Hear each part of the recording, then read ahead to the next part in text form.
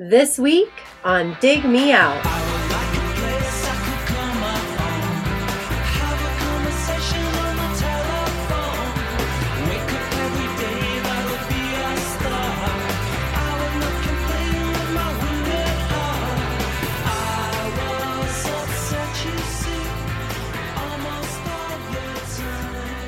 With your hosts, Jason Zia and Tim Minichi. Jay, we're back again with another episode thanks to our Dig Me Out Union on Patreon. You can help us make the next episode happen by joining us at patreon.com/Dig Me Out. And Jay, thanks to our steering committee and board of directors at Patreon, we were able to lock down a topic for this episode. It took us a while to actually get the gang together and record this one, so it's about a week late as far as posting. We didn't make our March deadline, but we will make this happen. We are making this happen. It's happening right now as I'm speaking. And this is a bit of a sleeper, I think, way to take this. I don't think we would have thought of this ourselves. So no, this was brought up by the patrons. Yeah, so thank you. Good idea. It was New Order versus Bruce Springsteen in the 90s. Mm-hmm. That was the battle that took place on our poll.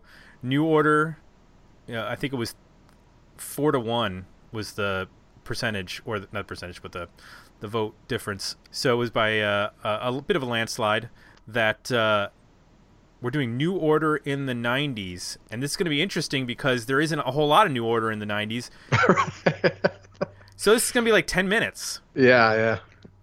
No, not really. When I saw that we were doing this, I was like, oh, okay, I have to dig more into the catalog. And I'm going through, I'm like, where are all the records at? And you had to explain to me. Yeah, I'd explain. I'm a noob. No, you're going to have 12 other albums that aren't New Order to listen to. Right. One which we've already done, which we'll get into later. But to help us run the decade of New Order and their various side projects, we have a couple of returning guests. I believe the last time Mr. Matt Shivadecker joined us was Electronica in the 90s. Is that correct? That is correct. Glad to be back. That was a fun episode. We expanded our horizons on that episode. We're more on the rock end of things. So that was fun to get into that end of the 90s with you and our roundtable. And of course, been here many times before.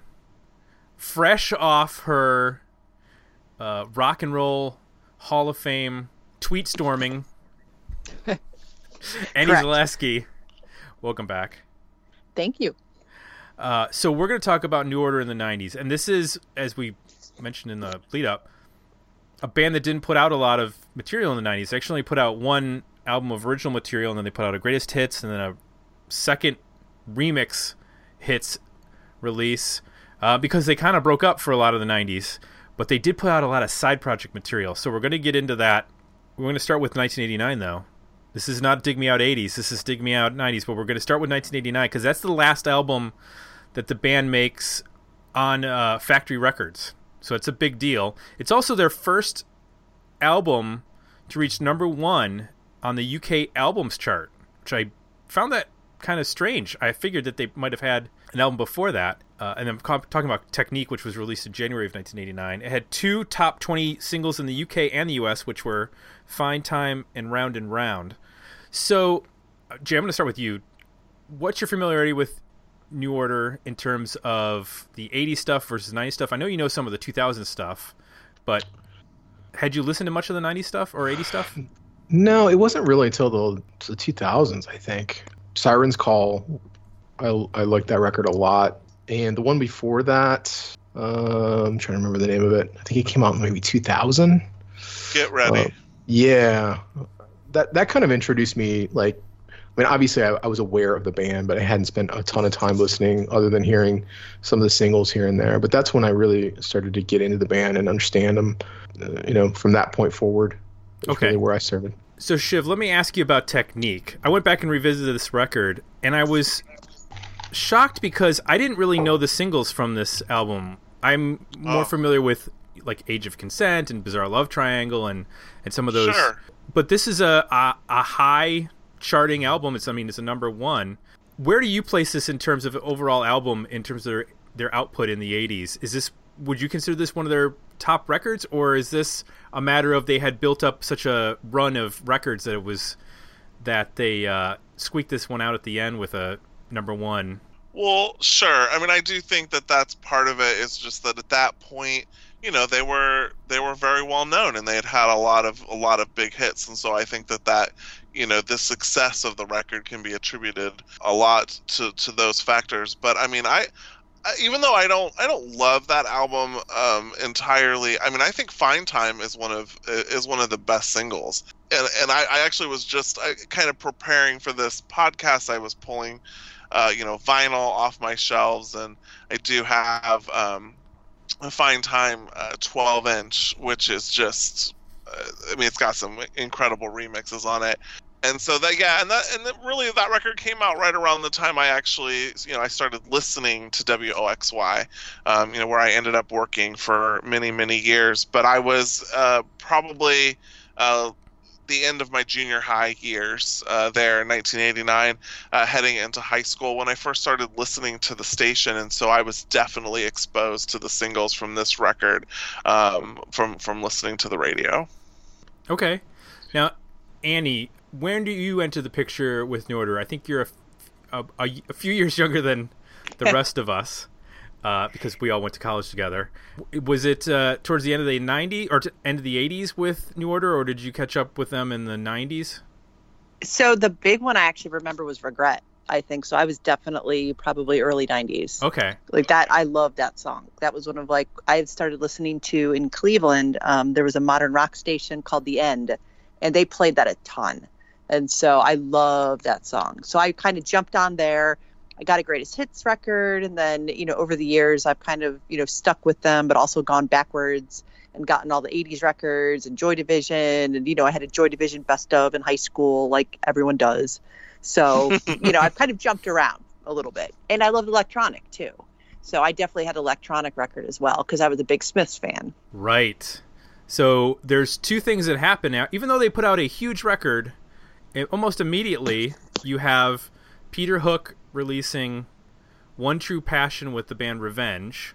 That comes out in 1990. And then the following year, 1991, Bernard Sumner releases the first electronic album with Johnny Marr.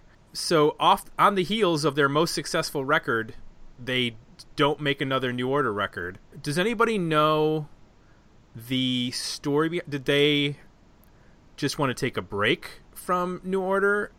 It seems like these things came out really fast after this New Order record that was released. Obviously, there's another New Order album to come, so they weren't on no speaking terms yet. They weren't suing each other yet. So, does anybody know the history as far as why those two projects happened so quickly? Well, and I realize actually we should probably back up a little bit, because they also had in 1990 World in Motion, the single. And I feel like that was actually massive in the UK too. That was a World Cup single, right? Yeah. And that was even a huge hit here too. And that was a non-album track. That was on, that hit huge on the modern rock tracks, and it was a top 10 dance club, and it was a UK number one too.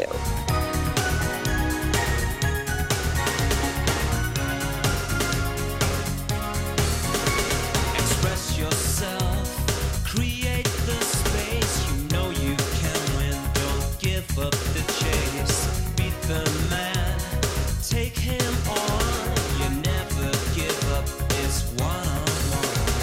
Express yourself, it's one-on-one. Express yourself, it's one-on-one. Express yourself, you can't be wrong, when something's good, it's never gone. Love's got the world in motion, and I know what we can do. Love's got the world in motion, and I can't believe it's true.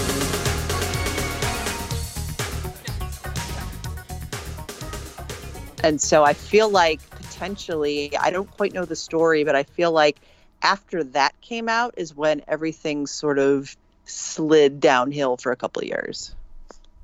Okay. Interesting. I forgot about that single. World Cup singles, big deal over there. Right, yeah. And I feel like that song, it was like the theme for It that was. year's World Cup. So, it just, you have an automatic anthem. Okay. It's funny though, because it's like still an anthem. Because I, if I'm remembering correctly, I went to Hyde Park to see The Cure last year, and I'm pretty sure Ride came out like to World in Motion. I'm pretty sure, or at some point during that day, because the World Cup was going on, I heard World in Motion. So Oh, wow. it's like still this like anthem in the UK. Wow. So let's see the first breakup. Yeah, that's the thing. I tried to find out some information about, like, was there some sort of schism between Hook and Sumner, but it doesn't really indicate that. It just kind of jumps to, well, they put out the single and then they both had side projects. And in listening to those side projects, you can clearly hear there's a difference in the direction that each of them wanted to go. You can start with the electronic album, because that's actually a band that we've touched on as a podcast. We did Twisted Tenderness, the third record, many seasons back, and discussed that. It was, I think Jay and I both were impressed but not overwhelmed by that record. There was some issues we had with it. But I thought in listening to those two albums, the first electronic record and the Revenge record, I could hear the influence on the 93 New Order album, Republic. Did you guys pick up a change in the sound in comparison from Technique to Republic that seemed connected to either of those two? That's an interesting question. I mean, I think that there is definitely a shift between that, Technique still very much, even though it's right there on the edge, like, it still very much sounds like an 80s record. Right. And then I think that I don't know what it is. I think, Annie mentioned Regret, and that is a song that still really, really holds up to me, and in the strangest way, I mean, maybe you'll disagree, but in the strangest way, it feels very timeless to me. It doesn't specifically sound, I don't recall the 90s immediately when I hear that song, aside from, like, just my obvious nostalgia factor, because I was, like, in high school. And also was just like a huge fan of that song, but I just that song in particular just like really, really holds up to me. Yeah. I totally agree. And when I went back and re-listened to Technique, it felt so 1989 to me. Like, it just felt so dated, and I was not expecting that, because it's been a while to listen to it. Like, ooh, wow, it's not very.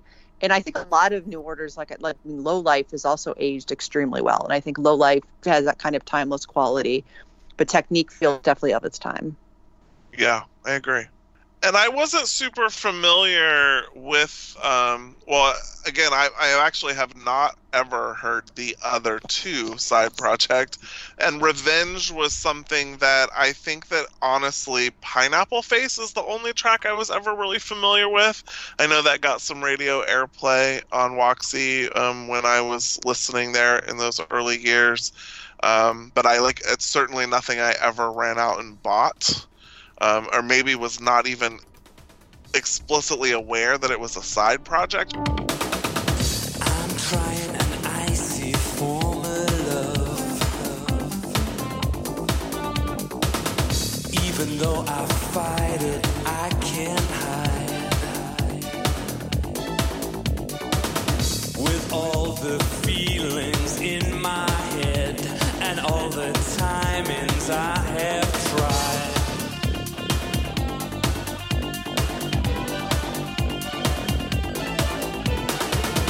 Will anybody give me what I need? Put all my faith in God above. This time I'm falling just for you. I guess I'm hungry for that love.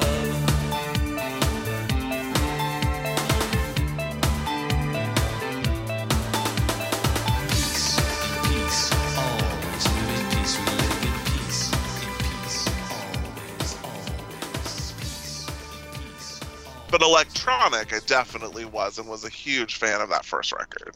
Like in hindsight, I hear it feels like the electronic record, especially the singles, are very much sort of a bridge to regret. You know, like Johnny Yeah. Marr like still plays live. He still plays Getting Away with It, and he actually added Get the Message into his set list last year for the first time.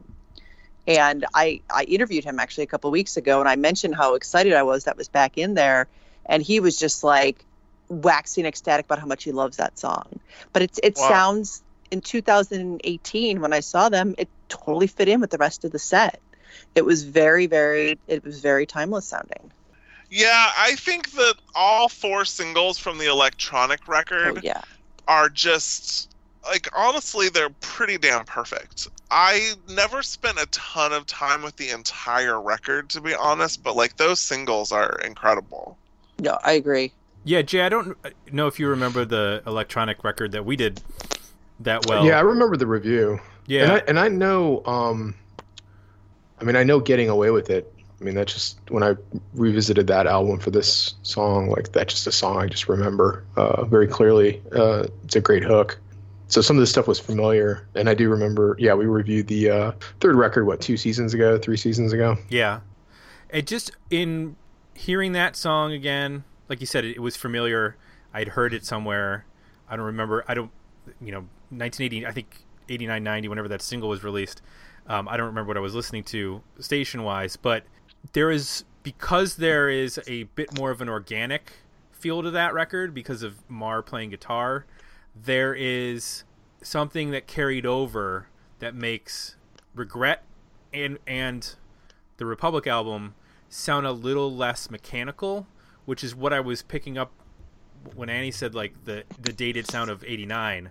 Like, that record sounds mechanical because it sounds like it's using whatever synthesizers and drum machines are very 80s sounding, and they're very they can sound very mechanical, whereas there's a real, like, playing to the sound, or it sounds like a band more so on Republic on a lot of that record, that I wonder if is carried over from the electronic sort of vibe. It's also, like, a little bit more laid back, which I feel like that was carried forward forever with New Order. Like, the 4 on the floor stomp that I associate with, like, a lot of the dance stuff is not as prevalent from after Technique as it is before Technique.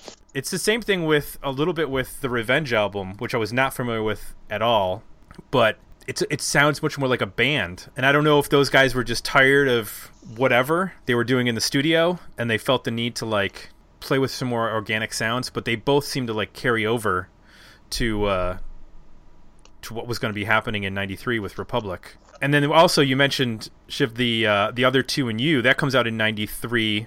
Is that around the same time? When does Republic come out? That's in the spring of 93, yeah. And then in November is when The Other Two and You comes out, which is odd that, I guess, I don't know, maybe it's not, that they have an album of the other two members coming out the same year. Seems like a lot of material that now in retrospect I'm like, well, maybe Tasty Fish would have been a cool single for Republic if they had reworked that. And it also made me think, why weren't they using Jillian as a vocalist? Because, you know what I mean? Like, there was an opportunity there. I was not familiar with the other two. And when I listened to that, I was like, this is a really strong record. Like, it just, her, whatever they were doing on that, like, I was like, wow, this should have gotten a lot more attention. And I'm wondering if because, they had Quest and Warner Brothers, promoting, Republic, it was Republic. It was kind of like, yeah, you guys can put this out, but we're not going to, like, give any sort of attention to it. One day I'll go out walking. I don't know when. Could be anywhere. Send a letter, cut and pick up talking. Then my love, I won't be there. It's gonna last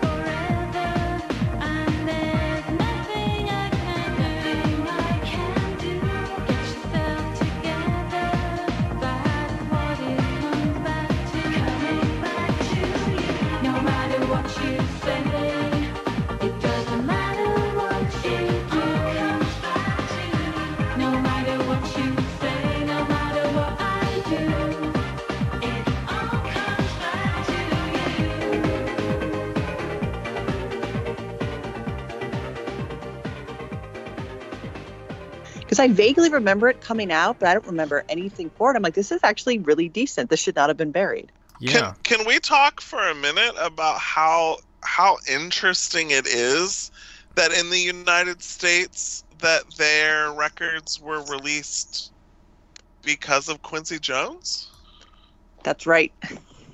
Like that, I've always thought that that's fascinating. So what's the story there? I don't entirely know, but Quest was his imprint of Warner. Okay. And, all of the... I mean, I think that all of their U.S. releases, up through a certain point, everything was, basically through Quest. Huh. I had not realized that. Yeah, it was... Yeah, I know. I mean, it's actually pretty fascinating because, obviously they were, with those early singles, like they had these huge club hits and everything, but to be perfectly honest, I don't really know how many other artists were ever signed to that label. I mean, I don't think that he put out a ton of releases through it. And New Order was always there. And Joy Division. It says, according to Wikipedia, it says that Joy Division was distributed through Quest. I mean, there were definitely reissues and stuff. Like, maybe he was there from the beginning on that. I guess I don't know. That makes me wonder if he's listening to Unknown Pleasures and he's like, yeah, this is gonna fit well with our George Benson record. I mean, it's an odd pairing, and I'm guessing that the promotion for New Order stuff generally went through Warner Brothers staff anyway. But like, I do sort of love that idea of people working in an office for Quincy Jones who had to promote New Order. On Wikipedia, now they're quoting that Quincy Jones apparently told NME in May 1990, "I'm so honored that New Order picked my label to go on in the U.S. It really flattered me. They're beautiful people." Okay. But they picked his label. So how did they even get to that point? I don't know. I should have read like Peter Hook's. I read his second book or third book, and I might have glossed over this part. I should have found it, but his book's 600 pages. It's incredible. But it's just, yes, I think that's that's right, his New Order book. And I think he told me it was twice that, the first draft or something. So I think somewhere in there buried, I'm sure it's there. And someone will probably have read this and know the answer, I'm guessing. I can't wait to find out. Yeah. All right. So of the initial side project releases, you've got The Other Two and You, the first electronic album, and Revenge. What's your pick out of those? Is electronic the clear winner of the side projects? Yeah. I think that's the clear winner. Yeah, and especially because let's not forget. I've always thought it was very interesting, actually, it being Bernard with Johnny Marr, because musically, it certainly has more in line with New Order music than with the Smiths. But then you also had, at least in the writing department on some of those songs, the Pet Shop Boys for the first record. Right. Neil Tennant's on that, right? Yeah. And those, I think that especially for Getting Away with It, I think is a big part of the incredible melody of that song. Now that you mention it, now that I'm hearing that in my head, I'm like, that is kind of a Pet Shop Boys melody. Mm-hmm. Yeah, for sure. I mean, he definitely is the secret sauce of that track, in my opinion. No, I agree totally. Interesting. So then the band did put out one official record in the 90s, which is Republic, and some folks over at our Patreon page, they had some thoughts about this. Darren Leach said, Republic had 4 great singles off it, and the rest were filler, in my opinion. For me, this album was a massive disappointment after The Amazing Technique, which is my favorite. Get Ready is a step up in 2001. And then let's see, what else was there? Jim Lazowski says, I cannot say enough good things about their song Regret, which is easily one of my favorite songs of the entire decade. Republic was a pretty decent record if memory serves, but didn't compare to their earlier work. Regret was one of the first covers I ever learned and instantly made me a fan of the band. Mike Bond, Regret was something of a classic. Although the album felt a touch forgettable, I still remember buying my copy of Electronics Get the Message on 7-inch, which is still probably in my collection, after hearing it on the Mark Goodyear BBC Radio 1 show. Get the Message was another great single, and I remember buying the debut Electronic album on tape at my local Woolworths. He said, while the Pet Shop Boys connection was a touch dubious in my taste, the collaboration resulted in something truly special. He followed up with, World in Motion, though, was something truly awful. Well, not a fan of that song. No, not a fan of that song. But Ian Wobble, he went on the other. He said, sad time for one of the greatest bands of all time. Republic introduces the New Order by the Number sound, no longer pushing boundaries. Peter Hook has always said that Bernard came in and changed the whole sound of the album after his time with Electronic, which may explain the similarities between a Republic and the first Electronic album. I would love to hear the original mix. Interesting. Maybe that's in the book about Bernard messing with the mix. He said the album has some stone cold New Order classics, but I find it way overproduced. But maybe it was just a 90s thing for them. Regret is one of the finest pop songs ever written, period. And that's the thing. I think in terms of their catalog, I mean, Regret is up there with probably the finest singles that they have. It's just that the album overall seems pretty divisive in terms of its quality. Some are saying there's 4 good tracks off of it. Some are saying that the rest of the album is junk. I found it to be listenable. I didn't find it to be an unlistenable record. It's not as... There's nothing else that stands up to Regret as far as a hook. Did anybody else feel that way? Yeah, I mean, the main thing about this record is that it's super front loaded. I mean, literally, I mean, I bought the vinyl when they reissued it a few years back, and, you know, all the singles are in a row on side A. And then there's a 5th song, and then, you know, side B, I can't say that I'm flipping over and listening to as much, but those first, you know, the first side and all of those singles, I think, are pretty great. I mean, it is interesting to note that the single World off of the Republic album is not to be confused with World in Motion, the World Cup single. That is a totally separate song. On this album, it was World parentheses The Price of Love, and I would dare say nearly as catchy of a track as Regret. I really always liked that.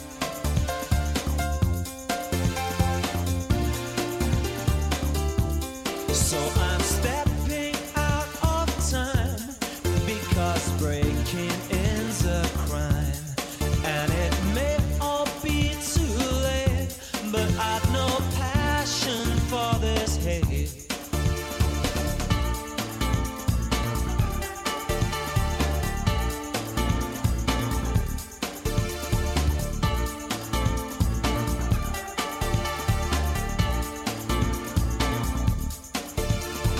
That's the price of love. Can you feel it?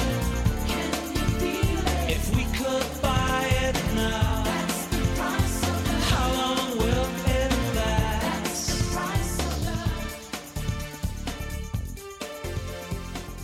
But it's kind of funny to me, you know, if it tells you where my head was at. I mean, I very specifically remember going to what was then Gym City Records in Dayton, Ohio, and I guess I would have been a junior or senior in high school when Regret came out, and on the same afternoon I bought the 12-inch for Regret and the 12-inch for Janet Jackson. That's The Way Love Goes. Nice. Solid picks. I was going to say, that's a good trip. It was a great trip. And I mean, and it really, you know, it's funny, I looked up because I was thinking, you know, about how big of a song Regret was. And it according to the Billboard charts, I mean, it went to number 7 on the mainstream top 40. Number 7. That's pretty shocking. Yeah. And they followed Of course, it up. I mean, it was number 1 at alternative radio first, Right. and then crossed over. And then they followed this up by breaking up. Yeah, well, You know, as all bands, do when they're scoring hit singles and whatnot. Yeah, they broke up. That's when the other two's debut album was released later in that year. And then they followed it up with what you do when you break up. You put out your best of. The Best of New Order came out in '94. I don't know. I have thoughts about that. I really hate this record. Really? The remix. I do. I got this remix record. I think the remixes on this, the remixes on there put me so off on the band. It took me probably until Get Ready to get back into liking the band. I take that back. They did have Arthur Baker Yes. do different versions. Okay. Well, some of them were previously unreleased. It was like Bizarre Love Triangle 94 and True Faith 94. And that's the stuff that it just did not work for me. For whatever reason, I was 16 or something. I had a really visceral negative reaction to that. Was it Full House negative or? It was pretty negative. I basically just didn't listen to the CD. I probably grumbled to myself. Yeah, I don't think I wrote about it on my GeoCities page, but I did have a GeoCities page. But yeah, there was something about it, for whatever reason, that it just did, the remixes just did not sit right with me. Probably because I had heard the originals and I really liked them, and so I was kind of like, what is this? It just right. Ugh. See, I don't think that I even bought that best of because I already had Substance and didn't care. But was the parallel release, the rest of New Order, which was all the best remixes off the 12-inch singles, and it was amazing to have all of those collected onto vinyl or onto CD. I should have spent my money on that rather than the other one. But I think it was I think it might have even been a Columbia House pickup or BMG Music Club. Oh, yeah. In I retrospect, was very disappointed. It is weird that they would mess with. They're putting out a best of, but then they're changing the songs. I understand when bands do that, and they'll have one that's the live version of the song instead of the studio version or what have you, or they'll throw a new track on there that is supposed to be a hit, and but to redo a bunch of the tracks and that's not have the original versions is weird. I would say, though, it was not that unusual in that moment of time. I mean, you had things like, Madonna's Immaculate Collection. Several of the biggest hits on that appear in remixed versions that were not on any other, that had never been released before. And to me, those are the definitive versions now. But yeah, no, very true. It's actually very Kiss-like. And you have to. Sorry, but also just remember, they had already done the Blue Monday '88, where they had, I mean, it's just they were actually really good at milking things, and I mean, I don't think that those versions had much play in the United States, but that's definitely the kind of thing that they would do and get on the radio all over again overseas. Gotcha. I guess I'm not thinking about enough of the other markets that are probably. Oh yeah, I mean, the U.S. was not their biggest market. I'm sure. Yeah, I'm looking. True Faith 94 hit number 9 in the UK, and Blue Monday 95 hit 17. Yeah. But I mean, Blue Monday. I mean, that was the third time it had hit the charts in the UK. It also charted in 83 and 88. And, of course, would then inspire Orgy to cover it and turn it into another hit single. Let's not even bring that up, Tim. It was in the 90s, unfortunately. Yes, it was. And you know what I can say, just from looking around here, is that, essentially the best of New Order was kind of just done to cash in for the holiday season in the UK. at the end of that year. Yeah. It didn't come out in the U.S. till the following spring, but it was out overseas in the fall of '94. So they were basically just like, "Oh, here, Christmas gifts." Yeah, there you go. $17.99. Pick this up. It's all songs that they already had. Yeah, I'm looking. But There are a they lot of did it. compilations.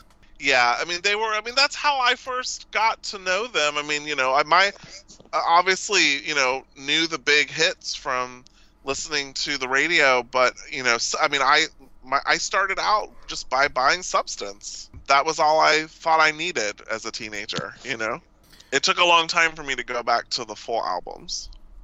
So then, in addition to this, we also get, in July of this year, the Raise the Pressure album, the second album from Electronic, which I did not recognize anything off of that record when I heard it, unlike with the first album.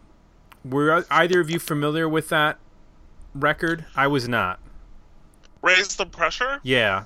Again, my knowledge in that time comes strictly from Waxy. And so I know two of the singles from that record. I mean, Forbidden City, and I actually don't even recall the second one. But those definitely got played at the station and were in the library. So I knew those tracks, but I definitely never owned that album. This album felt a little Britpoppy to me. Like, it's a little jangly at times, and I don't know, it had like more of an organic kind of poppy feel to it. Not as synthetic as the first Electronic record. Yeah, I could hear that too. It's interesting that it sounds more organic, and yet they brought in the guy from Kraftwerk on this record. Yeah. Karl Bartos, which you would think they would go more electronic, but they didn't. Just a lot of jangly guitars on it. Which I guess that makes sense because, I mean, Johnny Marr's guitar playing can get pretty jangly. Yeah, which is, I think, what when we reviewed the third record, that was one of the things I think we were both a little surprised by, is that the lack of jangly guitar on that. It's more electronic than what we expected. At least I expected. Right. I think the second record is kind of what I expected when we went into the third one, of kind of what they would sound like, having not really heard the band. Yeah. Annie, were you familiar at all with that record? I wasn't. Like, I was probably vaguely aware that it came out just from reading music magazines, but like I didn't remember a thing on it, weirdly enough. I own it even, I believe, and I don't know if I've actually even ever like listened to it. I think I picked up a copy along the way because it was cheap. But like, yeah, I had never felt really compelled to listen to it. I can't tell you why. I have no idea why. Around this time, so Revenge is a one and done for, well, not one and done. I mean, it gets re-released as their one album gets re-released in 2004 with some bonus material. Peter Hook then goes and he tours with Durutti Column. Is that how you say the name? Mm-hmm. And then starts working on Monaco, which comes out a couple years later. That's Music for Pleasure. I think, is it the same singer? Is it David Potts who's the singer in both bands? Mm-hmm. So I liked the Monaco stuff way better than the Revenge stuff. And actually that single... Oh, What Do You Want From Me is just a classic track. Yeah, like I knew that and I didn't know I knew it. We must have played it at FAL. I'm got that. It probably was in there because it definitely was a song that I loved from Waxy. So if we had it in the studio, I'm sure I had it marked up. So and it's got that signature Peter Hook bass. Yes. Like, yeah, that's what I want. I want a whole record of that. Well, because he's such a unique bass player that when you hear it, you immediately go, "Yes, this is awesome."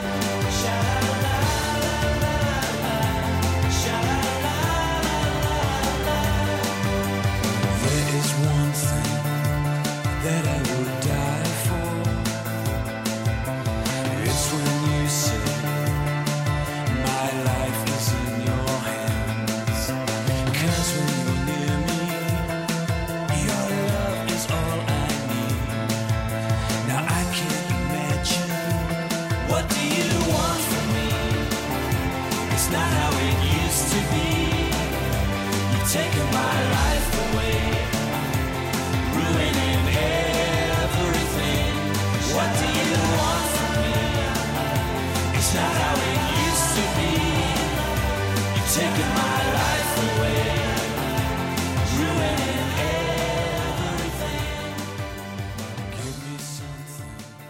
So Ian Wobble, in addition to his Republic comments, also said his Monaco project produced one of the greatest singles New Order never released, with "What Do You Want From Me," but the album is very unforgettable. Or is he meaning to say forgettable? He said, "I never bothered with the second album. The side projects show the band really struggling with identity, and most failed without big help, aka Mar and Tennant, or on the electronic album. A lot of tension and fighting did not help the band in the early 90s, helped along with the closure of Factory Records, but it does go to show how well a band can work together, and it proves with the release of Get Ready in 2001. Johnny Hooper said, New Order was my gateway into so-called alternative music, although my music tastes have changed quite dramatically since. I'm indebted to their music for showing me the way forward. Though you could be forgiven for thinking that their music might have been only for its time, it's proven to be timeless in its capacity to influence and captivate, much like their previous incarnation, I might add." Yeah, it got me wondering, like, well, what if the "What Do You Want From Me" had been a New Order single? Like, would Bernard Sumner have pulled that off the same way? But that bass line is like, would have been perfect for a New Order song. I think that's why it had the success that it did. I mean, keep in mind, when the Monaco record came out, that was still before alternative radio was completely ruined, and Right. "What Do You Want From Me" got a lot of play. Totally. On alt stations, and I think it was. It's kind of totally forgotten now, but I think that it was a really big radio hit at the time. Yeah, I was still in high school then, and I think it got airplay here. I love that song. I think that song was it was an interesting kind of bridge too, I think, from Britpop to kind of where British guitar music was going too. Because I remember it getting airplay. There was a really good Britpop show in Boston that I used to listen to, and like they got an airplay there too, I believe. And it just like really fit in well with everything going on in the late 90s too in Britain. So it was really, and it was Peter Hook, so it was a pretty good mix of even his early stuff and where he was also going with New Order. What did you guys think of the album overall, if you had a chance to revisit? Was it just driven by the one song, or did you feel like that was deep, that there were actually other tracks worth revisiting? I don't know that I think that record is especially deep, but I do think that song, definitely stands the test of time for me. Yeah, I'd agree with that. So we mentioned that eventually they do get back together, and that's 98. They reform to play the Reading Festival, and that sort of brings the band back together on, I guess, speaking terms for the time being. And they hadn't been together for about 5 years, so they still had stuff to work out, individually. So there's another electronic album that comes out. That's the one we reviewed, Twisted Tenderness. And what Jay mentioned, that album seems to me like sort of out of step with 99. I know that they did it with a couple of the guys from Doves, and in knowing that, it seems like it should have been, I don't know, the single Livid is really good, but it's not indicative of the overall record in a lot of ways. And I know Jay and I struggle with the lack of Johnny Marr on that record. Unfortunately, it's not streaming, so it's not streaming in the US. I'm sure it's probably streaming in other countries based on the ridiculous rules on what gets to stream where. Yeah, it seems like in terms of the progression of that band, that it makes more sense to be like the second record rather than the third. But I don't remember at all when it came out. Probably because it wasn't. I'm guessing because it was on. What was it? What was the name of that label that it came out on? It came out on Koch through the United States, and it was a long time after the British release. We played it as an import at Waxy. That was right around the time that I had. That was my first full year of working at the station in '99, and we played it on import. Because that was before Doves were Doves. Jimmy had been in another band, which a sub. So that's I think how they got to to that project was Sub Sub were kind of making house music actually, and that was very, very different than what Doves turned out to be. And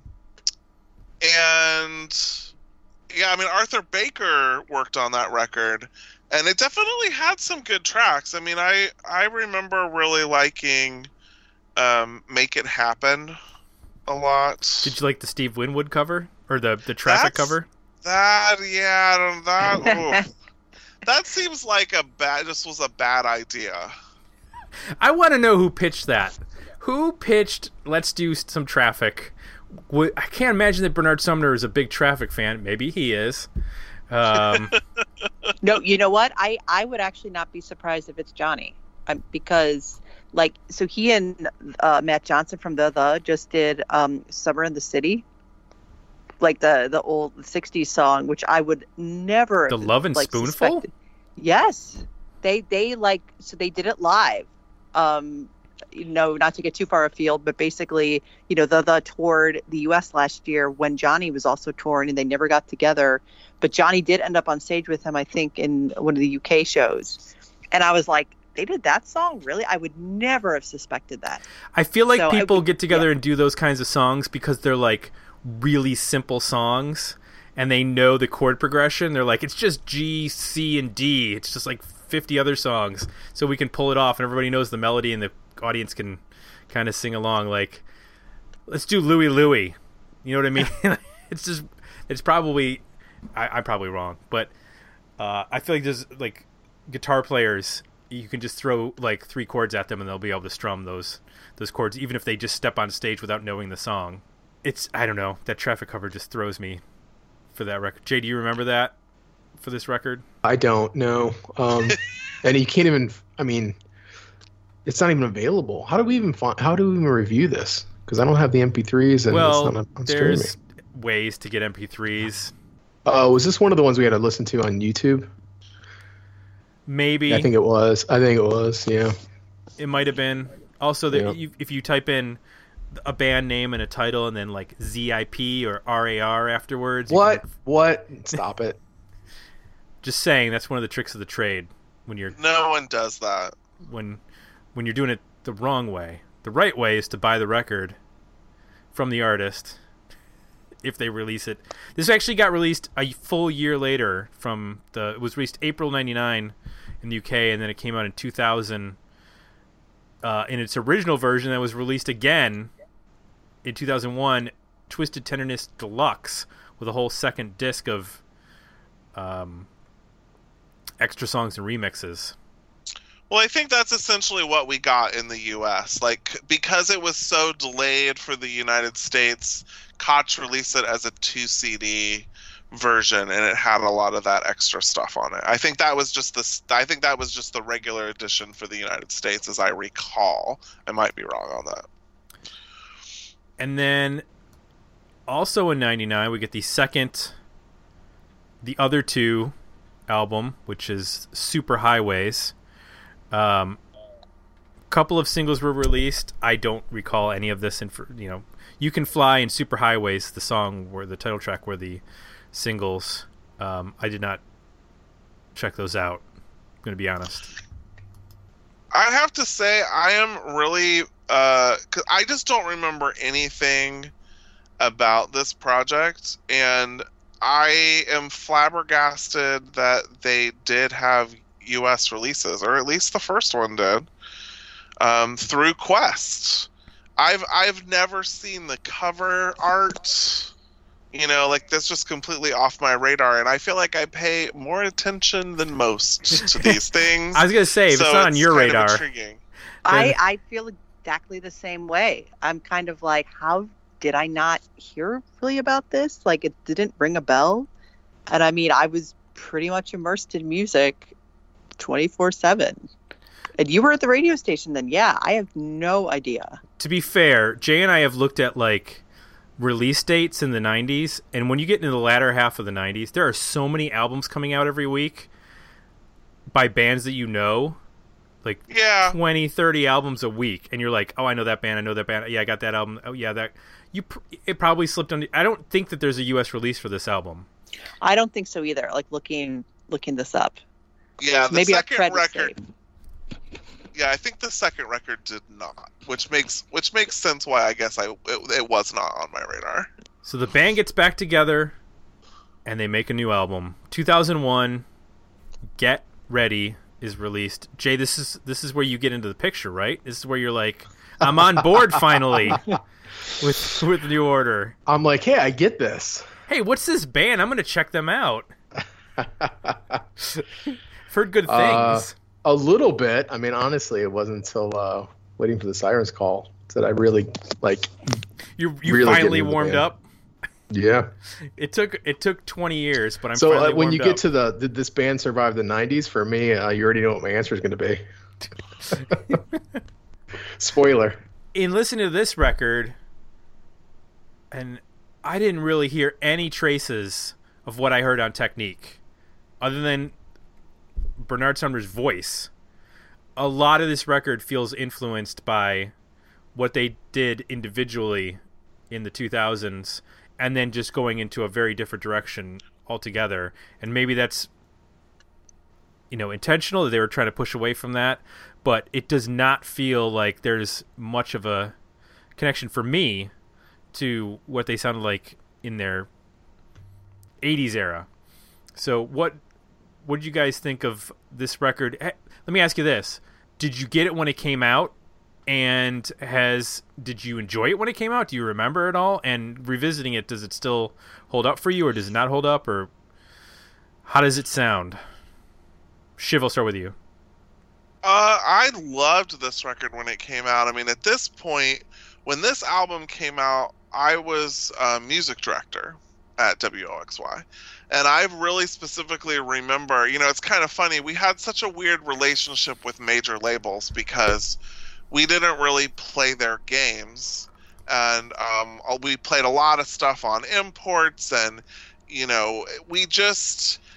they would get frustrated with us, especially as the overall format of quote-unquote alternative radio moved to basically aggro rock.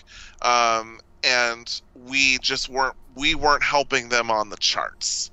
So I remember very clearly when our Warner local rep, because back in those days, I doubt that's still as much of a thing, but we used to have a regional Warner Brothers representative who covered like Ohio, Indiana, Kentucky, whatever, and he came to the station with a giant boombox and played us Crystal for the first time at one of our music meetings. And we just loved it so much. I mean, like that is a track that we put on the air. And I mean, at that point in time, I have to imagine we're one of the few commercial radio stations in the country that, put that shit into heavy rotation right away and wrote it for a very long time. But that was, for us, it was like a classic band from our station's history putting out a great new record. So it was like such a perfect fit. And I mean, I'm looking at the track listing. I mean, we played 1, 2, 3, 4. We played at least 5. So we played half this record. We played 5 of the 10 tracks off this album. And I think that by and large, it still really holds up for me. Again, it's one of those albums that's kind of front loaded. I think the first half is stronger than the second half. But yeah, I mean, I even love when you get into the deeper cuts. Like we played Rock the Shack because it had Bobby Gillespie from Primal Scream on it, and it was just one of those songs that sounded like our station. I mean, I really love this record. Annie, what about you on Get Ready? Yeah, when I heard it at the time, and I was writing about music at that point, and I'm pretty sure I still somewhere have like a promo of that record. So like with like the Warner Brothers like CDR or whatever that is, I'm gonna have to go digging for that because I also loved it. Like I thought, like what Shiv said about Crystal. Crystal is just a massive single. I mean, I love that it sounded different than everything going on at that time. It was kind of a breath of fresh air, but it was just like, it just kind of boomed out of the speakers. But I also was just like, wow, like I had really liked, they had a song on the Beach soundtrack called Brutal. And I think that was actually a new song. It was. I was, at college, so I had high-speed internet. And I was a big Napster fan. So I distinctly remember downloading Brutal and being like, all right, I totally was into it. And so it really got me back on kind of the New Order train. And then this came out and it was just like, oh my God. Yeah, the Rock the Shack with Bobby Gillespie is just a fantastic record, or single too. And 60 Miles an Hour, it was just everything. And it's funny, in hindsight, listening to this record, that it really predicted a lot of the stuff that was coming on in the rest of the decade, with all the post-punk coming back and, LCD Sound System. It was actually a very forward-thinking album in hindsight.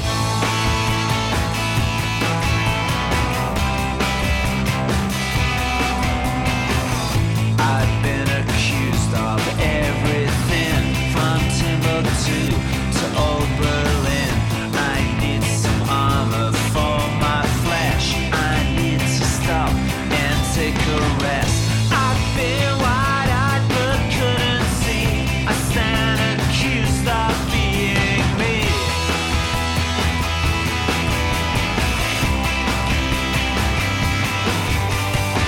I believe in politics. I believe in everything. I believe this world of ours is giving me adrenaline. When I hear a baby cry, when I see an old man die, that's just the way it is. Rock the shack, rock the shack, rock the shack, rock the shack. Rock the shack, rock the shack, rock the shack, rock the shack. Yeah, that's the way it is.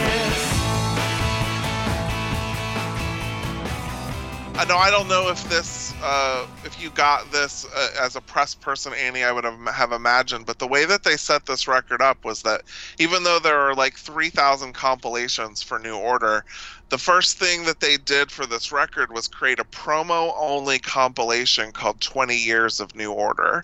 And so they sent that out to radio and I imagine journalists and stuff, and just was laid down a refresher, as if to say, this band, this is their history, this is important, this is why you need to pay attention to this record. And I just remember we did tons of promotions, giving away those compilations. And then I think the other thing for me at the time was, and they were always great at remixes, but, this record came out, and whoever was A&Ring all the mixes, they were getting all of, the hottest producers and remixers at that time, to do the mixes. So, you had, John Digweed and, stuff, people like that, doing the mixes of the singles, and they were huge on the dance club charts at that time as well. I remember that because I think I have it somewhere. I think I have a CD that's just the Crystal remixes. There were so many remixes of Crystal, and I think I rescued it from a dollar bin. Yeah. Yeah, and I mean those John Digweed mixes are 10+ minutes long. Oh yeah, they're just totally. They're just massive. Yeah, I guess that's an aspect of this band which separates them from a lot of the other bands that we discuss, is that the dance charts, we don't necessarily ever have discussions about that. We're usually dealing with the modern rock charts and the album charts and stuff, and then also the number of the way that the remix singles can impact the popularity of the band is quite different, because they had you mentioned Crystal. There are 52 different versions of a Crystal single that are listed on Discogs. Well, you have to realize that even in that moment where CD singles were kind of on the way out at that point, but you still... that's one thing that Warner was always really good at and very cognizant of, was artists who had just a big history and a very solid fan base. They made sure to release all of the things that were coming out internationally, or at least, generally speaking, they would release them still as CD and 12-inch singles for the US market. Now, I can't imagine that there were tons of copies pressed of some of that stuff, but they were doing commercial 12 inches for the singles off of that record, because they knew that there were people who would collect them. And then there was, around this time... Oh, okay. It came from there was a single called "Here to Stay," which came from the 24-hour Party People soundtrack. It was around the same time as that song is so good. Yeah, as the Get Ready album. So I thought for a second it was on there, but it was not. No, that was from 2002. That track was done with the Chemical Brothers, and it's an absolute fucking banger. That entire soundtrack, like, not unsurprisingly, was amazing. I love the movie anyway, but yeah, that soundtrack, totally fucking awesome. Annie, good to know that 24-hour Party People is getting its first U.S. Blu-ray release coming up here soon. Is it really? I did not Yes. know that. That is excellent news, actually. So this is the point in the show. Now that we have run the decade, we've hit the album before, the album after, everything in between. Well, we have to decide whether the band survived the 90s. And in this case, maybe not being a band helped them survive the 90s. Now, in full disclosure, this is the last record, Get Ready is the last record with the original lineup of the band. Yes. Gillian would leave after this record. Phil Cunningham, is that his name, comes in as a member of the band. He was on Get Ready, but then he becomes a full-time member on Waiting for the Sirens Call. And then that's Waiting for the Sirens Call is the last album with Peter Hook, who leaves the band. And then there's a lawsuit between Peter Hook and New Order, I think with regards to royalties, and it's just a big ugly mess. It turns into like an 80s metal band at that point where people are suing each other and you've got Dokken going on or something like that. So what we need to figure out is, did this band survive the 90s or did the 90s consume them? Jay, I feel like you have a strong opinion about this. Well, I think when we talk about this with other bands, we're talking about like the business, the trends, the culture change. Like most of the bands we've covered, that has had a significant impact on them. Right. I don't know as much about the band as you guys do, but I don't get the sense that like the trends of the 90s had anything to do with their dysfunction. And I think 2005, they put out a really good record. So that's, 5 years after the decade ends, they're still making good music. I don't know that anything that ended up happening with the band of why they're not together now had anything to do with, the 90s in general, as with some other bands that we've talked about. Right, exactly. So, I mean, I certainly think it's unfortunate that they've had the falling apart that they've had, because, I always think it's weird. I don't know about, I live in my little Austin, Texas bubble. Peter Hook plays here all the goddamn time, and he comes here and plays New Order songs. Like, I think it's weird. But, in terms of did they survive the 90s, I think that they Get Ready sort of proves how they did survive and took everything, all of the sort of splintering off that happened, I think helped really inform what they were going to become and how Get Ready was really shaped. And I think it's successful. I really do. Annie, what about you? I would agree with that. And, I think what's interesting is that they were sort of ahead of the curve on the whole, like, the best career move you can do is break up, because then everyone is so excited when you're back. Because, that's right. Yeah, it was, they got back together in 98, and it was kind of a slow build back up. I remember, like, a ton of goodwill in the first half of the 2000s with them. And so I think, that's definitely something that you can't really overlook. I think, and it's funny because Peter Hook has not played in Cleveland, and I'm very upset about that. because you're right, he's been touring all the time. I interviewed him. He's in a great place right now, but like has not come to Cleveland. And I think he would do pretty well in Cleveland, but I digress. But but yeah, I mean, but New Order played here, and I was kind of like last year, and I'm like, I honestly didn't feel compelled to go. I was just like, you know, like, and I've never seen them. And I do think it is unfortunate how the schism happened. But I think from just reading Peter's book, it sounds like there's just, even when the 90s they were apart and even went back together, there's just so much dysfunction in the band that it just seemed like it was sort of inevitable. And it's sad. I mean, it's different personalities. But I do think they came out of the 90s, you know, on a high note, which is better than I think a lot of bands can say. And they survived actually the 90s, and, you know, in a way that a lot of sort of, you know, 80s alternative acts didn't. All right. There we have it. New Order survived the 90s. This was an interesting run. We've never had a band that had such a wild decade in terms of splitting up and doing so many different things and ultimately coming back together and making strong records. You know, we've done Van Halen, Metallica, Duran Duran, Tom Petty, just off the top of my head. Those are in the 90s that we've done. Jay, am I forgetting any other ones that we've done for in the 90s? I think that's it. And they all had their you know, individual issues with regards to what happened in the 90s, and some survived, some didn't.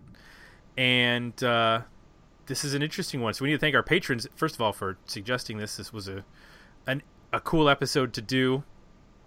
Spend some time with New Order. And we also need to thank our guests for joining us. It took a little bit to get it all together, but we made it happen. It was a fun episode. Thank you, Annie, for coming on. What do you got going on? Oh Lord, the $10,000 question. That's a really good question. I have an interview with Ian Hunter I did that is probably going to go up this week. Cool. Very cool. And Shiv, what's up with you? Anything you want to share? I just survived South by Southwest, right? Which was always a great time. And then, you know, I think, as you may know at this point, I don't do as much music stuff anymore. I am pretty embedded in the film world here in Austin.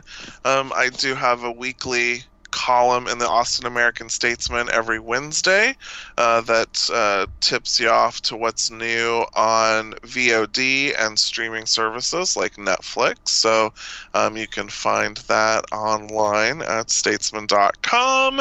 And then I'm just always, you know, kind of running around here in town watching live music and seeing a lot of movies. Excellent. Thank you both for joining us. This was a lot of fun. I want to remind everybody, patreon.com/digmeout is where you go to join the conversation. You can vote in our polls, get merch, and all that kind of stuff. And then if you like what you heard, please consider leaving us some positive feedback over at iTunes. So for Jay, I'm Tim. We're out, and we'll be back next week with another episode of Dig Me Out.